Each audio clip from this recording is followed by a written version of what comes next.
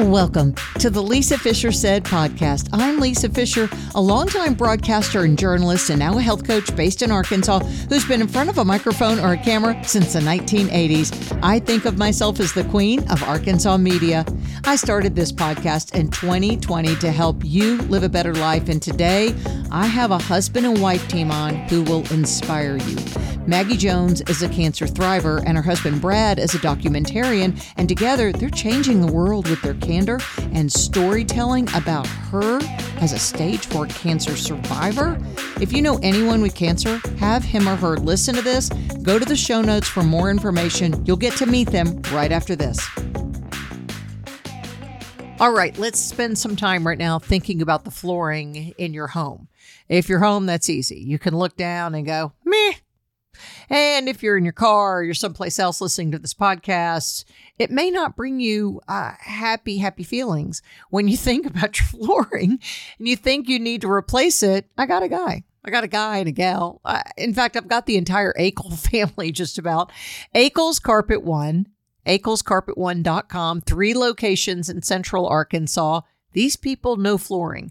In fact, not only do they know flooring, they're very generous about their flooring. And I say that, not just their flooring, all the products that they sell now at Akel's Carpet One.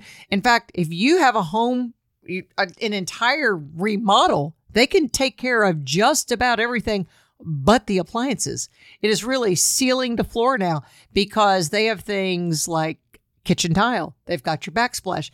They can do, obviously, the flooring. They can do the fixtures. They can do the cabinets, all the things. But let me tell you about some of the options that they offer. One is if you don't love your floors, they'll replace them for free. Yeah, the floors you get from them. And they've got a 10-year warranty on the stains for all custom rugs. And these are the people that beat the big box store prices. Why haven't you called them?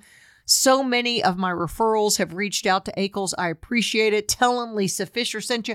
akelscarpet1.com. It's a great day when I get to talk about what they do at David's Burgers. You're thinking, what do you mean what they do? They serve burgers. Yeah. But they serve burgers that, this grade A chuck beef that's fresh, never frozen. They have the highest quality of potatoes that they hand slice every day, and they serve it to you. That's all they do, guys. It really is. Now they have a chicken sandwich or grilled cheese, but you're going for the burger. Let me tell you, I'm a connoisseur of burgers. It's part of the diet I have. I talk about my meat-based diet that's beef, bacon, butter, and eggs, rice, and local fruits and seasons, some dairy. My family and I can go to David's Burgers and everybody's happy because we know that you get the endless fries for the table. Oh, my granddaughters love it. We know you get ice cream at the end, and you can have the sweet tea, the unsweet tea. And then, if that's not enough, you can buy steaks to take home. Yeah, they have some of the steaks there that they sell, and I get the ribeye steaks there and some other things. There's a chuck eye steak that Jesse Bubbas has gotten me hooked on that is so good that you sear and cook in the black skillet. And then I cooked it long one time, low and slow, as they say. Y'all, it was so good. But these are just some of the things you get at David's Burgers. They are closed on Sundays. The Bubbas family has been flipping burgers a long time, 10 years with this group, davidsburgers.com. She won Most Talkative in high school, and she has been running her mouth ever since. Welcome to the Lisa Fisher Said podcast with your host, Lisa Fisher. Okay, I love it when we have a husband and wife team. I can't think of any other. I think one other time we've done this.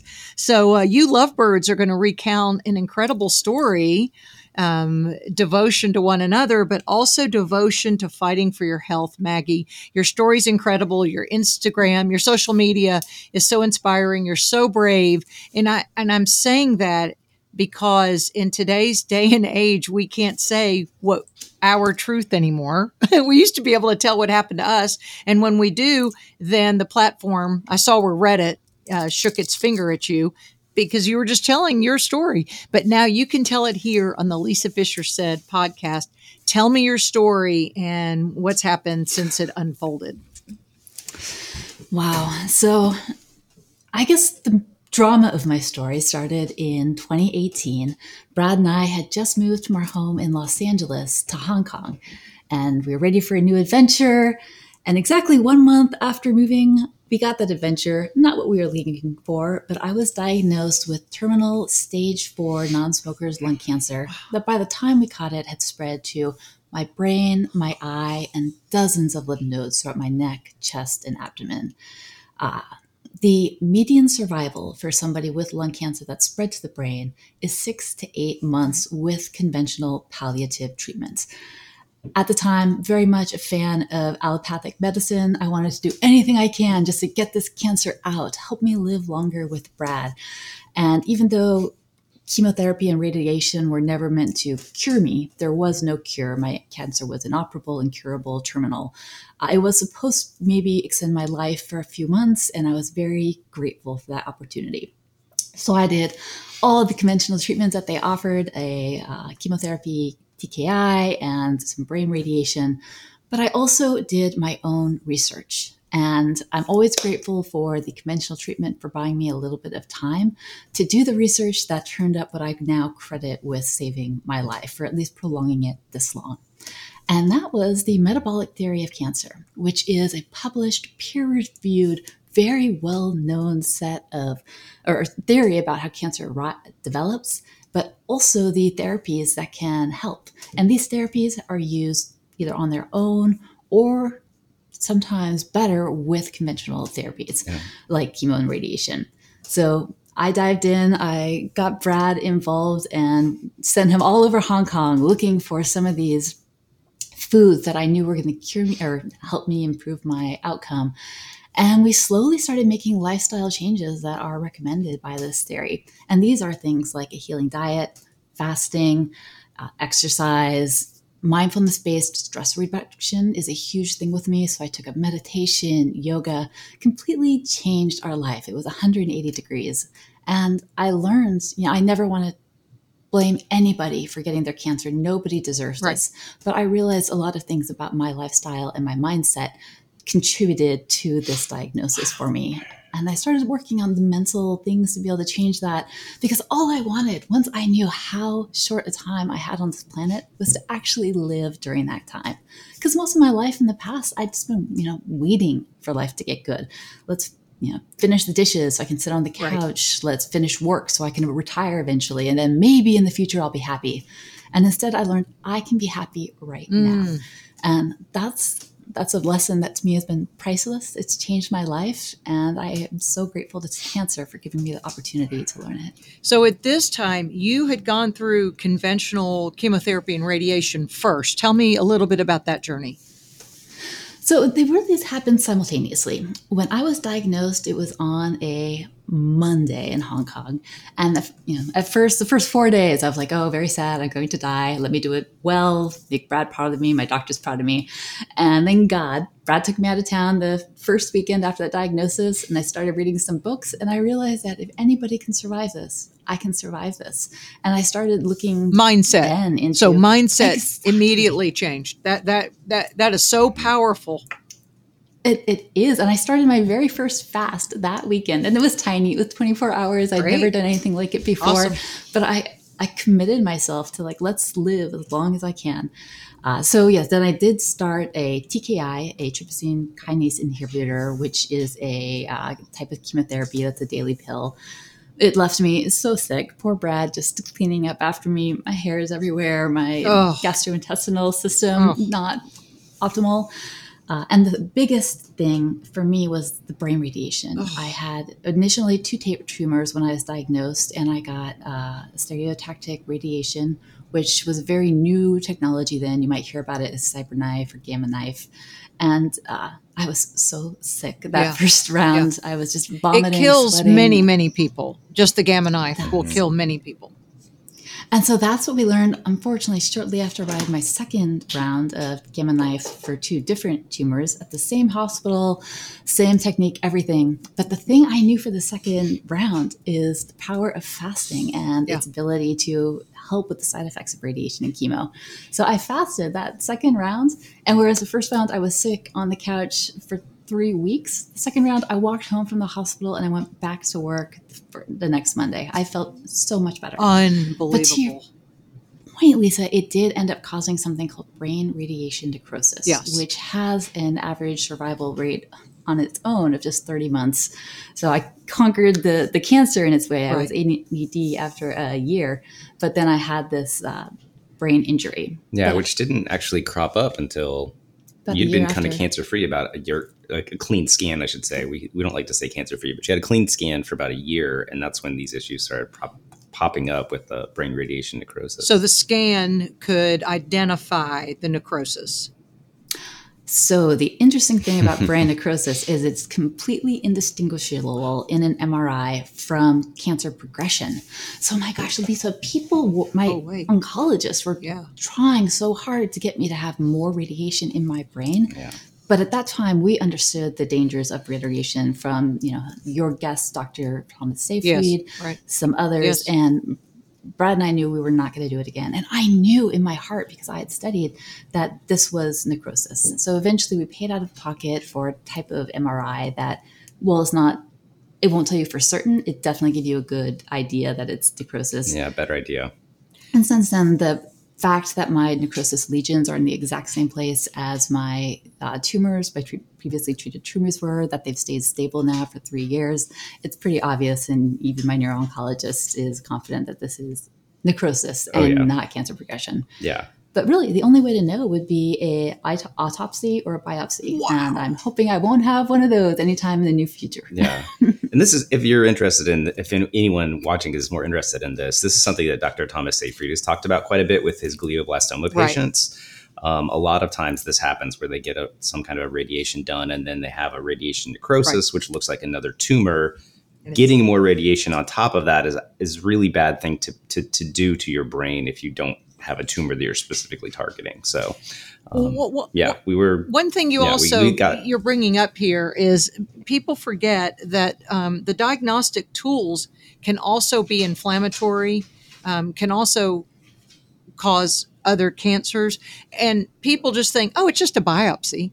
Well, a biopsy takes tissue out, and the needle often then goes back into the mass. And then you just don't know what's happening. What was your decision then? Is it because the brain can't handle a biopsy, or you wanted to pass on it? For my brain, I think it's pretty evident that it's necrosis. All doctors agree now. And really, ultimately, if there ever was a question, I don't feel like it would affect my treatment. It wouldn't affect anything. So there's no reason for me to do that. I am so confident now with how I'm living my life and treating my body. And while death is inevitable for all of us, I don't feel any kind of terror or urgency that I felt during my initial diagnosis. Yeah. For Maggie's specific case, like the way that we actually had an inkling that this might not be more cancer is that it didn't look like her previous scans. Those previous scans where she had a metastasis was like a little tight little ball. This was more like a cloud. Very diffuse. And so even though to the doctor looking at the scan, they can't tell, we just had this gut instinct that it just looked different than how it had presented itself before. With the non-smokers' lung cancer, I know that they often treat it with a thoracotomy to remove the mass. Was that an option for you in the beginning? No, I was actually very lucky that I had a genetic mutation called ROS1 positive that made it possible for me to have this TKI, this type of chemotherapy. The first one that I took had an average progression-free survival of up to 14 months. For me, it lasted about 4 months. However, the second one that I started after that was not approved in Hong Kong. I was able to get it through compassionate use because I was terminal and we're allowed to. There's no treatments left for you. Yes, there was nothing else. And that one had an average progression-free survival of 8 months, and I took it for years. And the funny thing is about these medications is there's no reason why you could go off them. Like there's absolutely no protocol until it stops working. And so if you have another treatment that is working for you at the same time that you're taking these medications, doctors will never support you actually going off. Right. And so ultimately, Brad and I made a decision together. We know that that is not the cause of my health. And so I reduced my dosage to about half where there were no more side effects and eventually just stopped taking it. Now, we talk about Western medicine. What approach do practitioners in Hong Kong have? Are they more allopathic with more of a Western model, or do they look at things homeopathically? The hospital that I went to originally was very Western. In fact, a lot of my doctors here in the States, in Washington State, went to school with my therapists, things like that. However, just being in the environment of Hong Kong and a place where things like traditional Chinese medicine is medicine, we had access to a hospital just around the corner that did acupuncture, that prescribed herbalism. And of course, even when I went there, those doctors were, sorry, stage 4 cancer, the acupuncture is probably not going to help. But what it did help me with was changing that mindset and understanding my body and the relationship between my thoughts and my body. And it really helped me get rid of a lot of my arrogance, where when I was all allopathic, thinking, though, these advances we made in the last 70 years are everything we know about medicine and we've cured it all. And realizing that some of these therapies that have been around for millennia, Ayurveda, CCM, they have a lot of value to offer as well. And I've become shocked by some of these older treatments that do have grounding in science that are just ignored by the Western medicine. Brad, today I was on social media and I saw where cancer fighter Owen, who's somebody I've interviewed, he said in his post today, he said, I'm going to give you some advice. If you plan to follow the metabolic approach, mitochondrial approach to cancer treatment, don't tell anyone. Don't tell your family because of the pushback you get. So in the beginning, did you think, well, she's just lost her mind? Or were you in the beginning going, you know what, I'm on board? I was pretty easily on board, I believe. Good. But it was basically like, I was like, I wanted to just make sure that she was making an informed decision. Yes. Oh, I right. agree. And so that was, I trust my wife enough to know that she wasn't just going to do something kooky just because she was stressed and freaking out. Right. And once that only took a split second for me to just be like, wait, what are we going to do? And it wasn't like she was like, I'm quitting all my drugs. I'm leaving that behind. She was like, no, we're still doing all that stuff. And this is just in addition to that. Right. So yeah, it was actually a pretty easy call. It's like, oh, you just want to change your diet to be healthier? Well, okay. That sounds like a great idea. Who would argue with that? But I'm hearing people say that they go to their provider. And I've used this example where someone has said, there's the door. If that's your approach, there's the door. And Dr. Seyfried even said recently on Max Lugavere and on Dr. Hyman, he said, people need to consider a hybrid approach. That we're not taking sides. We're combining all of this education, all of this wisdom, and we're putting it together. And that's what you've done. Wouldn't you say that, Maggie? Absolutely. And you are so correct that there's this arrogance among some Western doctors that, or a hopelessness that you can't be helped, you can't be cured. Just follow the spreadsheets, this flow chart of the available options until you're done and they can wash their hands of you. And I've found, I've had a lot of conflicts with some of my Western doctors now, especially here in the States, where I'll explain, because I listen to what they offer. They have a lot of research and credibility, but I make the decision myself. Right. And so I don't lie to my doctors about what I do, but I tell them what I'm going to do. And sometimes they choose not to agree. But at the same time, they can't explain why I've lived this long, why I'm as functional as I am. Yeah. And it frustrates me to no end. And some of the responses I'll get from my primary oncologist are, well, what you're doing now is against my beliefs. Right. Or that it's all the placebo effect. And all I can say to that is, who cares? Right. Maybe I'm being healed by the placebo effect. Does that make you angry? That it's not your drugs? Goes back to mindset. Mindset is everything. And why aren't we teaching people more about the power of the mind? Much less medicinals and herbs and walking on grass and getting sunlight in the day. We've just taken our patients and institutionalized them to a petri dish of a dropper of medicine and going, that's it. That's your only choice. So I'm so glad you would flex your muscle enough. What is your background? Like, what's your career, or both of you? Because you have to have some chutzpah to be doing what you're doing. I think I'm very lucky that I was such a difficult person and always believed in myself. Yes. And that I had a partner like Brad who believed in me too. So my background was in media, journalism, technology management. Yes, good. So I worked as a manager or at the executive level. And so I got used to being able to just push my way around, Right. bulldoze at times. And I felt pretty comfortable in that role, which I know can be not comfortable for others. And that's the reason that Brad and I, all we can say is you have to be your own Fight for advocate. yourself. Don't Try to save your doctor's feelings by dying when he says you're going to. No. And what about you, Brad? What's your background?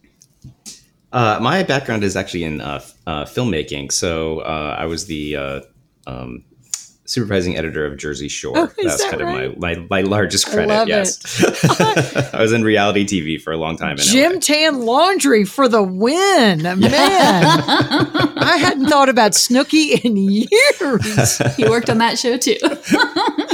Oh, you've just brought me joy for today. You being in the media, your viewpoint is not necessarily embraced because no one makes money off of the mitochondrial metabolic approach. So have you changed your message at all, or are you going to fight back with that too? The source of our message really is exactly the same as yours, that people can make their own choice. We just have to give them all the information. Yes. And it's terrifying to me that there was a study back in 2011 that it takes an average of 17 years for clinical research to become treatments. Wow. And so you think about something like Viagra or Prozac that is rushed to market because it's so profitable. Right. Something like fasting or changing your diet, exercise, these things have no pharmaceutical rep to go talk to a doctor. It doesn't have a marketing team behind it, which is what Brad and I are trying to do. You are the marketing team. Right. I love it. Well, yeah. And like a sort of a parallel is they have actually gone through a clinical trial for children's epilepsy to prove that a ketogenic diet, it's a standard of care now for, so whenever anyone is like, oh, the ketogenic diet isn't safe, it's like, well, they give it to kids. So, it's like, yes, they do have supervision and, they're making sure they have all their nutrients and things, but it's not as drastic as a lot of people make it seem. But that still isn't the first line of care, even though it's the least toxic of any of the cares that you could give to a child with epilepsy. So that's a sort of, we're following a sort of similar path where it's like, there's a clinical trial right now ongoing for cancer patients with a ketogenic diet, hopefully that we're just kind of keep moving the ball forward. One doctor I just talked to said, and she's a surgical oncologist, breast cancer surgical oncologist, and Dr. Jen Simmons, and she said what she kind of resented from the medical field where she represents is the urgency. You have cancer. There's the door. You've got to get started right now. You've got to get started tonight. And it's good. She tells her patients, get the information, chew on it a minute, and decide what's best for you.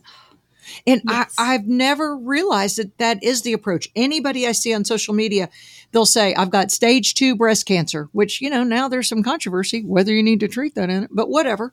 And they'll say, I'm starting tomorrow. I'm getting 30 rounds of radiation. I'm doing 18 weeks of chemotherapy. It's like they just give them the option of you've got 24 hours to make a decision. And that's not true. And this is the only decision. Right. Yeah. That's happened to a friend of ours, honestly, who had a very early stage, and she's been through hell for over a year. And I, to your point, there's a lot of evidence that's piling up that there's a lot less toxic ways to treat this.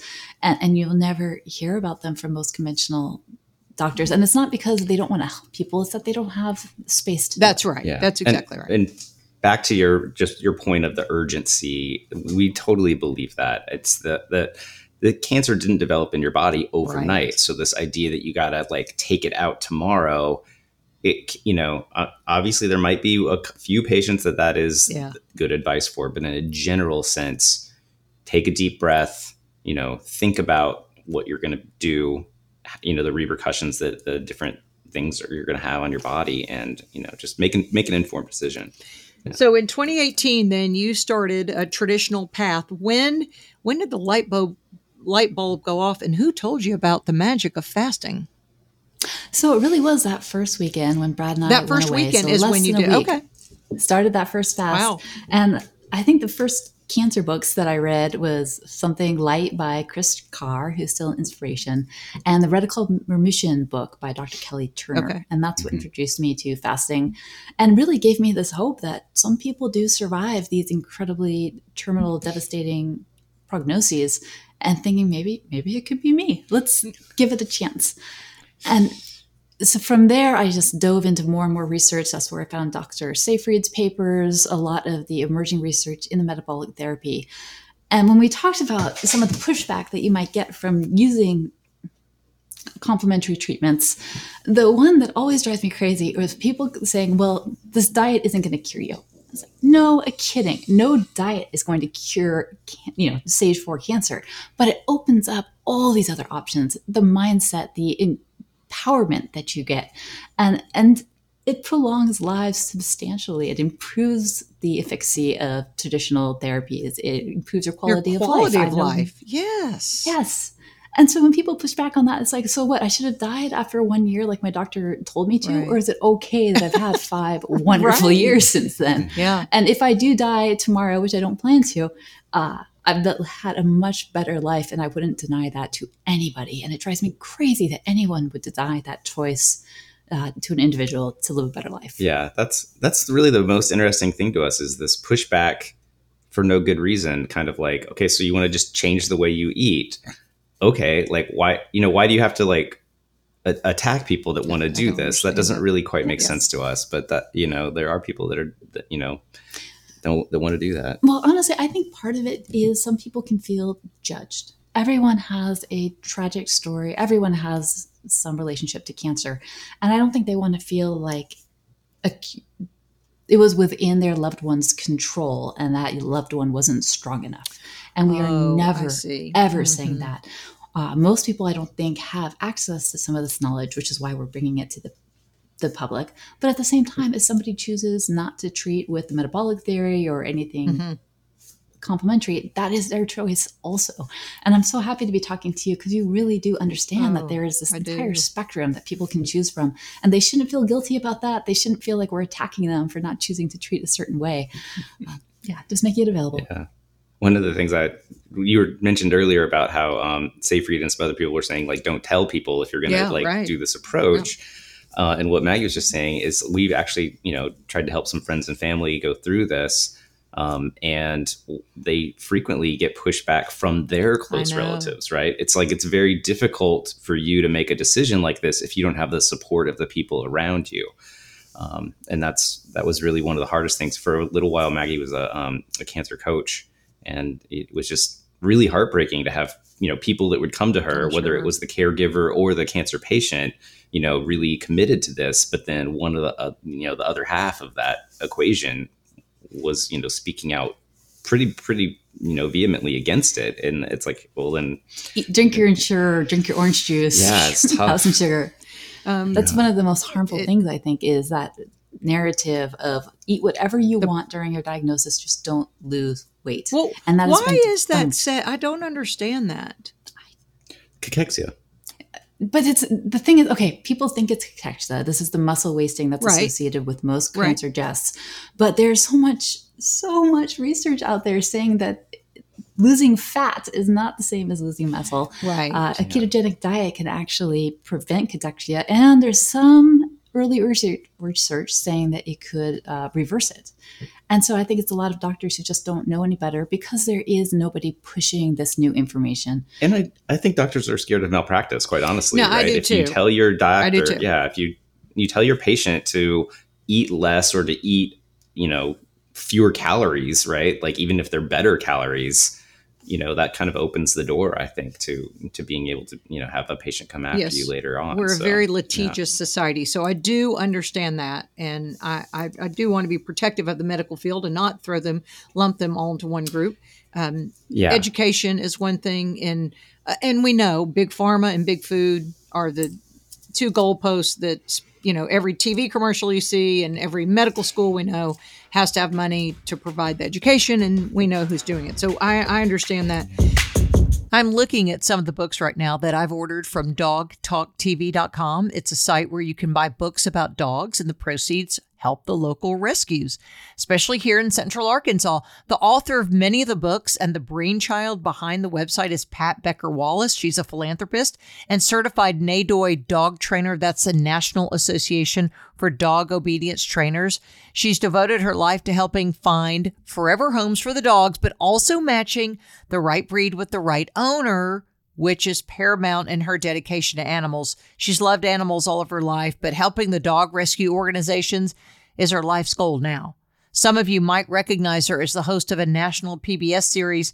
It's called The World of Dogs Biography. She's now writing these books about dogs, partnering with authors to help educate your family, your friends, your grandchildren about the privilege of dog ownership. One of the books, in fact, on her website is written about the dogs at Heifer Ranch and benefits the ranch, which is west of Little Rock in Central Arkansas. Go to dogtalktv.com.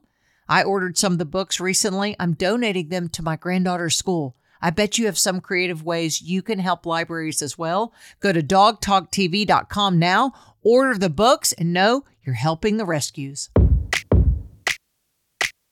Hi, friends. I want to take a moment just to introduce you to something that I offer my listeners, my friends, my followers, and that is an online course where you can start fasting today. Yes, I do love me some intermittent fasting. I am a certified health coach and I began fasting in 2017. It totally changed my life. It changed the way not only that I look at food and nourishment, nutrition, but I take less thyroid medicine. Some autoimmune diseases have been reversed. It's really the magic of fasting. But sometimes people just need a coach or a partner. But, it may be cost prohibitive to hire someone like me by the hour. Well, do my online course. My online course, lisafishersaid.com/academy. Right now, for an introductory price, is $49.97. You can start fasting today. The first video in that series is free, so go ahead and check that out. But I want you to get healthy, and you can do it affordably, and then I'll save you money in the long run because you buy less food. It's a great thing. I love fasting.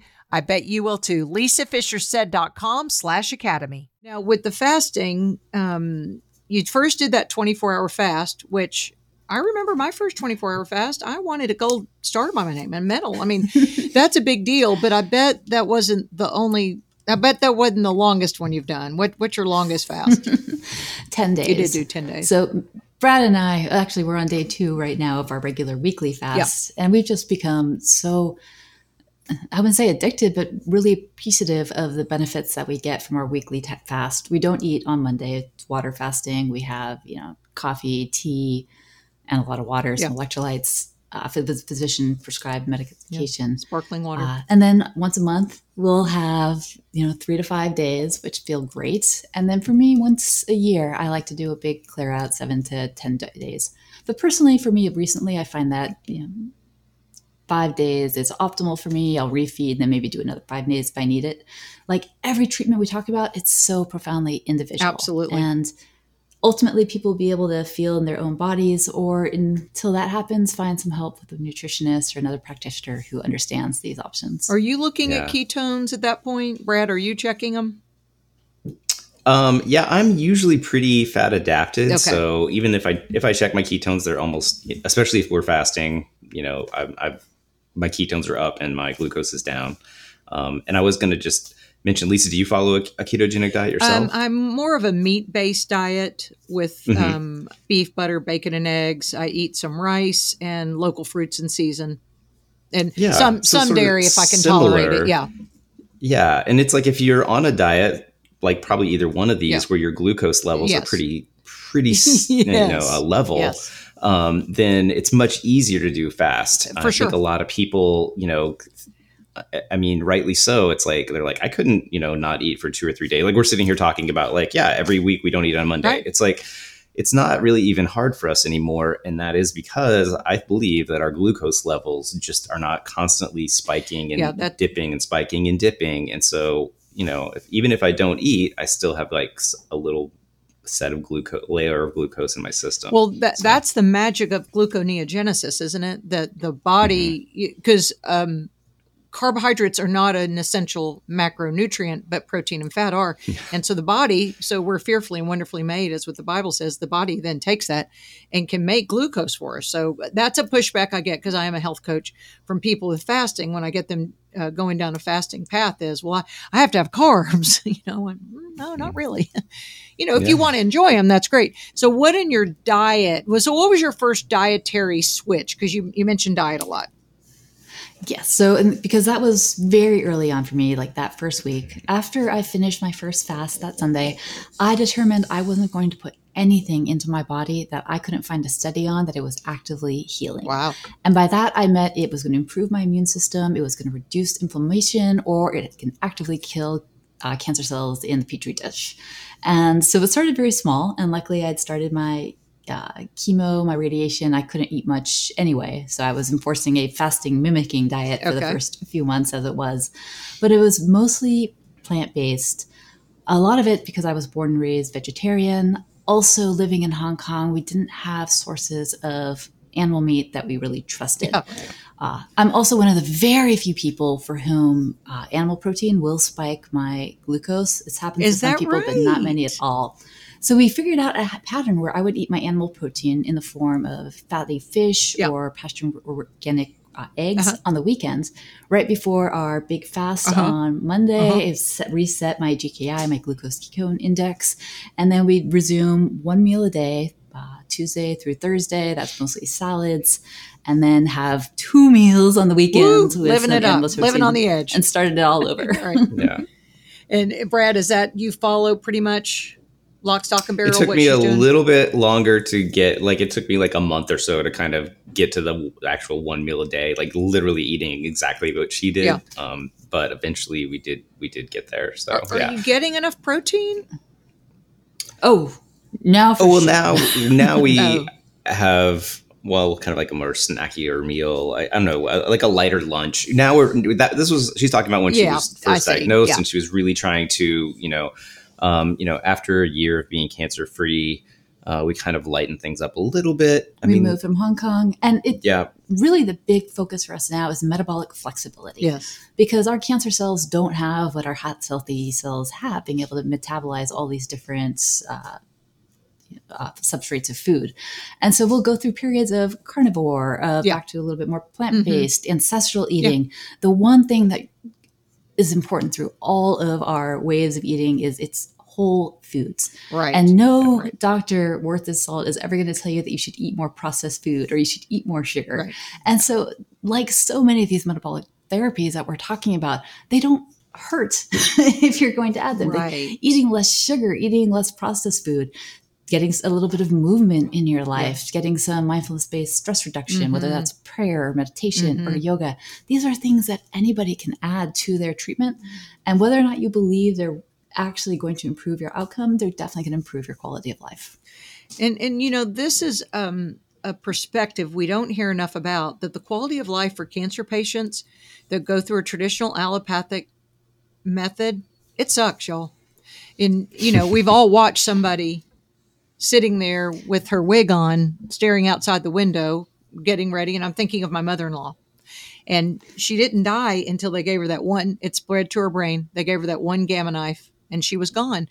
And I remember that's when my husband and I, 20 years ago, that's why I'm a long time on this train. 20 years ago, I said, and I say that, I've not walked anybody's path in their shoes, but I said then, I won't do that. Because that was the 2 years that she missed her grandchildren, her children, and she suffered. And I hated watching someone suffer. So you've actually, I know you've suffered because it's still very difficult, but you're thriving. And that's what the message I think is so important that the Joneses have. And we're going to talk about the cancer revolution in just a minute, but is that you can thrive during cancer treatment. And with cancer. And with cancer. I'm very lucky that I have no active disease now, but I don't feel like I need that to be healthy or happy. And I know so many women who have survived for decades with their terminal stage 4 diagnoses. Wow. And it's when people listen to their doctors about their prognosis. Like, yes, always take your doctor's opinion about treatment, things like that. But when a doctor tells you you're going to die this year, you don't have to do it. And I look at somebody like, your loved person with breast cancer, the person we were talking about earlier with stage 2, who went through these 2 years of hell that don't have to be done. And it does break my heart. And I've had my own story, but I think it's so much more difficult for the people the caregivers who are left behind. It breaks my heart. And Maggie brought up a point that we frequently make. It's not in our documentary, but just this idea that we don't like to think of Maggie as being cured, or anyone with cancer as being cured. I mean, your chance of remission is so much greater if you've had any, even one type of cancer. And so we really like to, sort of advocate for people to like stay on top of it and still keep that mindset. Obviously, when you've been no evidence of disease for a little while, you might be able to, venture off on as far as your diet a little bit. But don't go back to the way of life that gave you cancer. Right. Don't go back to the fast food and exactly, whatever you did that made you end up where you are. I mean, if you have that choice, obviously some people can't move, but and they live near something that caused their cancer. But if you can, just keep those things out that you eliminated. Well, the thing she's talking about, you introduce fasting, you change your mindset. Nutrition, anyone can do at a grocery store, but it's just the foods you choose. Nobody has a gun to your head to eat, the junk food but there's an addictive quality, obviously, that people have to get away from. Yeah. Now, let's talk about your screenings, imaging, diagnostic tools. What is a part of your monthly or quarterly trip to the doctor? So, of course, when I started, it was the quarterly PET CT. But, after a year, I had no active disease. There would be no metabolic activity in my PETs. So here in the US, I do a CT scan. And I know this is it's up to every individual how they want to scan. I do it twice a year. And we're very lucky in our tiny 700 square foot condo to have a sauna. Good. And so I can go through some healing processes to get rid of the heavy metals, things like that. But I do my scanning with awareness. And that, I think, is what's important for people, that they know what they're getting into. I'm also really lucky that I have a cancer tumor marker in my blood test that does track my cancer pretty accurately. Okay. So I'll do that, once or twice a month. I'll take that just to reassure myself that I'm on the right track, or if things are going up, to reevaluate my self-care, making sure I'm doing everything that I can. And I mean, that's really it. But ultimately, I can feel in my body if things are good or they're not. You really and I couldn't can. do this in the beginning. I believe that. It took struggles for me. And so I had a point last year where I thought I had a recurrence because I just felt something, and I went and I got my blood test, and yes, my cancer tumor markers were elevated. And so I talked to my oncologist and I got a CT scan, and yes, they could see something. And eventually I could actually see it in my neck. But I did a 6-day water fast, everything resolved. It was all gone. We never did a biopsy, so we'll never know if it was a real recurrence. Right. But it was first amazing to me that I was able to feel it before everything. Wow. And secondly, that it was able to resolve without any intervention. That is kind of just like a so stressful impressive. few weeks. I can't imagine. Was like, I think something's wrong. I'm gonna, But to your point, I didn't have that urgency this time because it's something I'm familiar with, something I've been living with. And I felt very comfortable. Honestly, I don't have any fear of cancer anymore. My big problem is obviously what's going on in my brain with the necrosis. Some of your listeners will hear my voice isn't optimal because of my aphasia.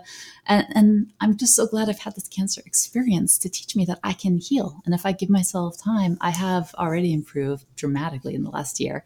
And it's just the next step in self-healing. Well, do you need to see a neurologist then for the necrosis, or you just can manage it yourself? I have a neuro-oncologist. Oh, okay. And right here in the States, and he's pretty wonderful. He is constrained by the hospital and what he can do, but he's very supportive. Unlike my primary oncologist, when I tell him how I've chosen to treat, he says, "Yes, that's not going to hurt you. I can't prescribe that for you or support it in any way, but I got it." And some of these treatments, like we came to the U.S. to try hyperbaric oxygen therapy. My oncologists were angrily opposed to it, saying absolutely does not work anything.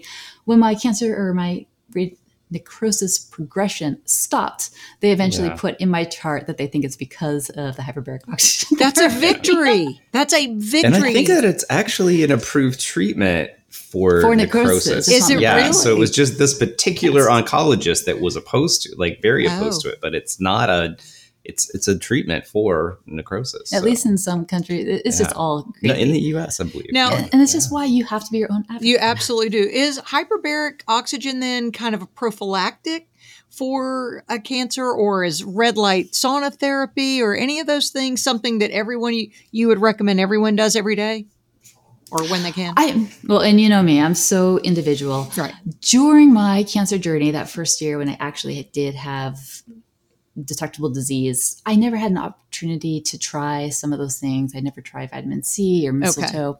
We did have a sauna in the building that we used until COVID, and love that, which is why we have it here.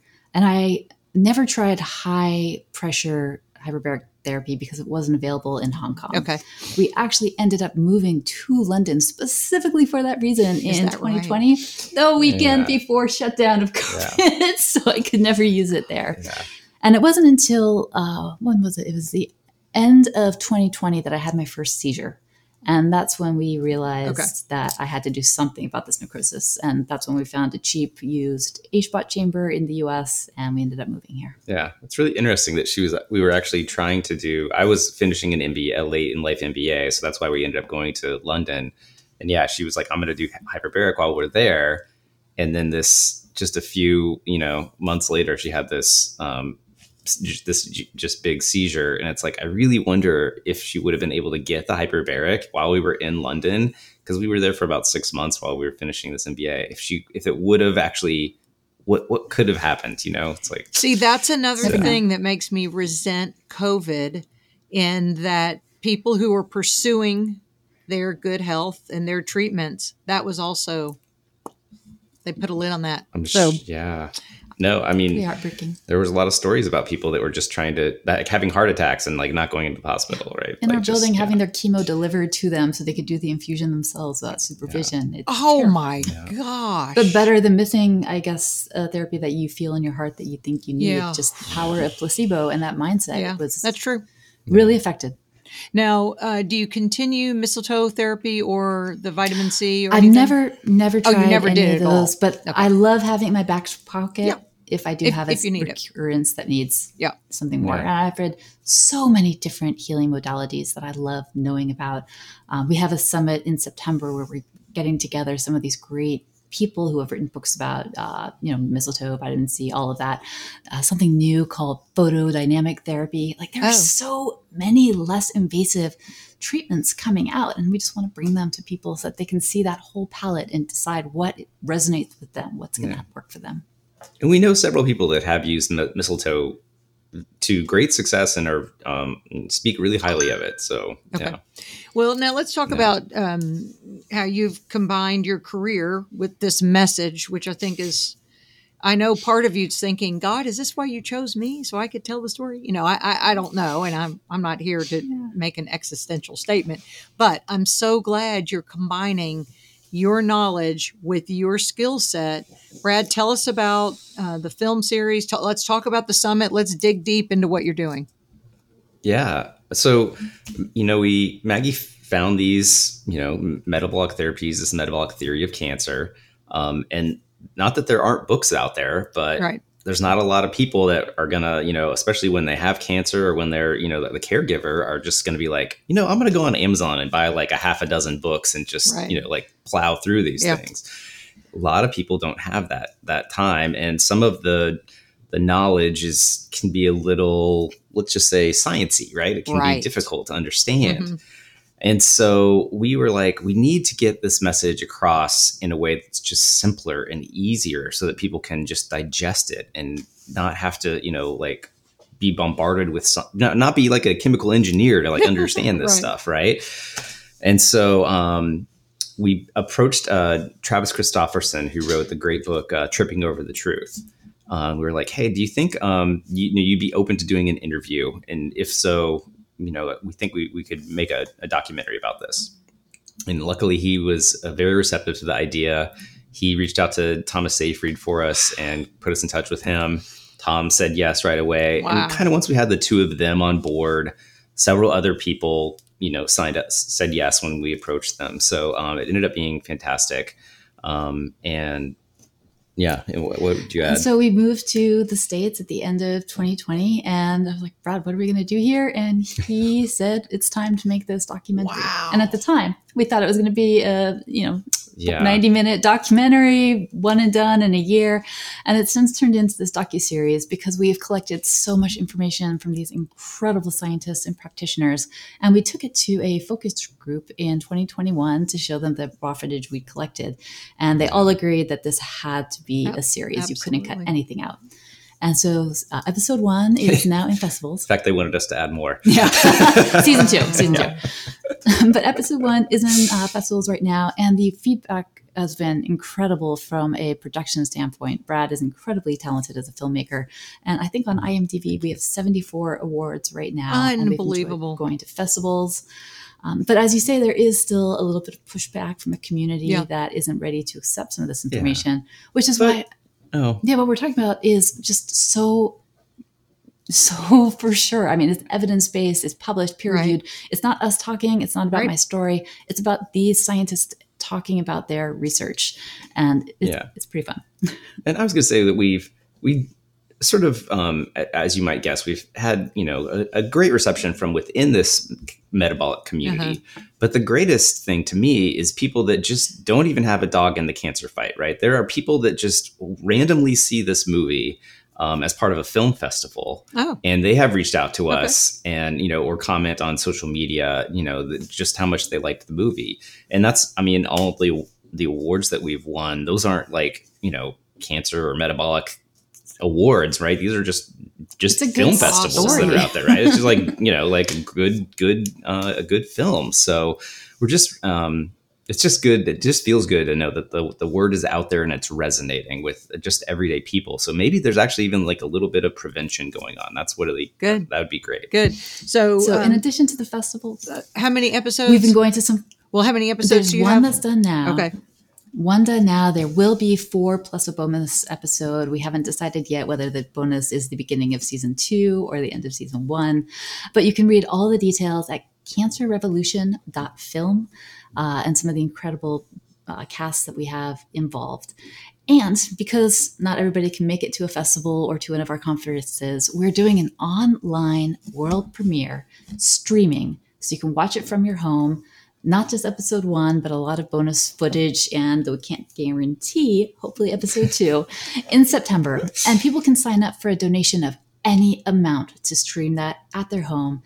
And it should be great. And it's also tax deductible because we are a nonprofit. You are charity. 501c3. Okay. I will definitely donate. And you'll tell me the link now, and I will put this in the show notes. So actually the link where you can do everything, whether it's just signing up for the streaming world premiere or also the summit, is cancerrevolution.events. Okay. But there's a link to that from cancerrevolution.film too. And for the summit, we're doing it at the same time as the world premiere. And for the series, we're doing very evergreen information on the why of metabolic therapy. Why does it work? Okay. How come you haven't heard about it from your doctor so far? Yeah. But not so much on the individual treatments. And that's why we're holding the summit, to bring together just the very latest cutting edge research spoken by the practitioners themselves. And we have over 36 amazing people contributing right now. And the information on that is at the same URL, cancerrevolution.events. Okay, just because I'm a journalist and I'm spelling, am I saying cancer evolution when I type it out, or cancer and then revolution? Such a good One question. R. 1 R. Okay. Cancer evolution. Okay. All right. It's a play on words, but yeah, I got it. It can be a pain. Yeah, I'm very visual. Cancer Revolution 1R. So I wanted to make sure that we're not, because we're saying really it's a revolution, but it's also the evolution of cancer. So I totally see where you're going with that. I just want to make sure we get all that information correct. Kind of like right here behind us. Yeah. For people who are viewing. Yeah, people who can see it. Yeah, if anyone's looking. Yes, on my YouTube channel, you can see this. And it says the newest hope for cancer is one of the oldest. Isn't that, that's fabulous. It is. It's one of the oldest treatments or hopes. Yeah. When you start looking into this, the basically, before we discovered the structure of DNA, this metabolic theory of cancer was neck and neck with the, chromosomes being the cause of cancer. But once we realized what the structure of DNA was, and that was, DNA encoded for everything, this metabolic theory of cancer that your mitochondria become damaged and then, send a signal to your nucleus to do something about it, that just got left behind. And there's political reasons, historical reasons, but there's no conspiracy theory about it. It's just the way that people work, right? It's really easy to see scientists gravitated towards DNA, and this theory just kind of got left behind. And the tragedy of that is taking away people's empowerment of telling you it's all in your genes. You're one of the unlucky ones. There's nothing you can do. And it breaks my heart. And again, not to blame anyone for their cancer, because of the society that we live in, but you do have your agency. You can do things that will improve your outcome, and that's what we want to tell people. In underdeveloped countries or third world countries, and somebody has cancer and they don't have the diagnostic tools and they don't have big pharma chasing them, it makes me wonder, do they just beat it because they're out in the savannah and they're killing their animals and they're fasting because that's how they eat, and then they're eating the local fresh fruits and vegetables and they get over it? Those people don't get cancer in the first place, Lisa. And well, they didn't used to, but now we have all these food products going into those regions that never did have cancer before. True. And the standard American diet, the Western diet, it just breaks my heart. Yeah. Oh, yeah.